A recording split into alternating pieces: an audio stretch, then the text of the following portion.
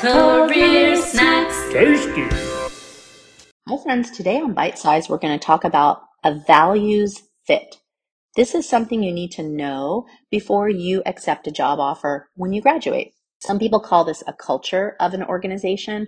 Does it fit with me and my values? So here are some examples about what people's values are when they make a choice. And everyone is unique. We do a lot of work on identifying values in the classes that we teach from the Career Development Center at NC State.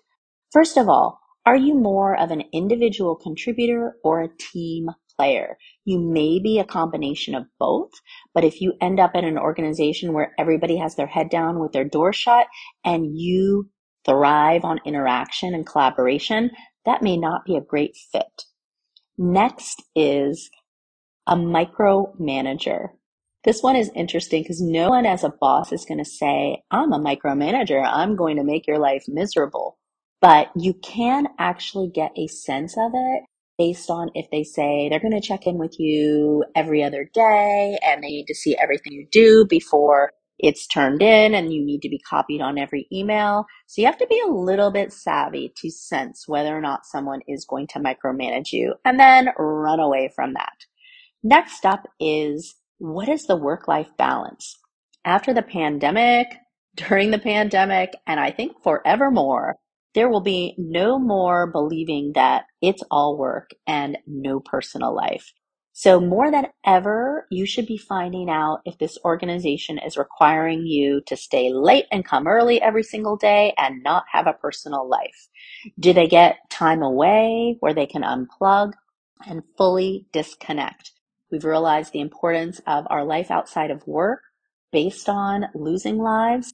And this is something that you can ask a lot of people that work there, not just look at Glassdoor, but you can tell what the work-life balance is in an organization by kind of asking some really savvy questions, such as these.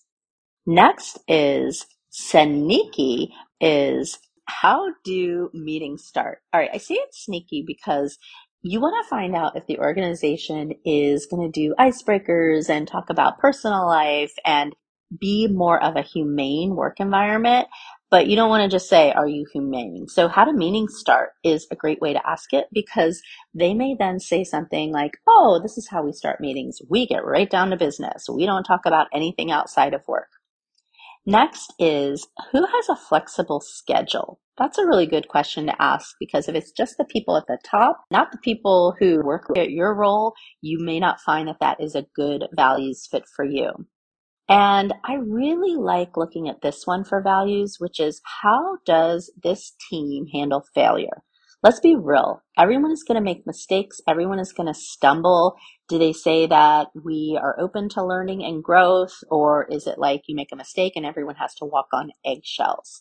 So it's a great thing to say something like, when did you mess up and how did others respond? And that can give you a really good clue. Overall, the big message in this episode is know what's important to you and make sure that this organization is a good fit. There you go.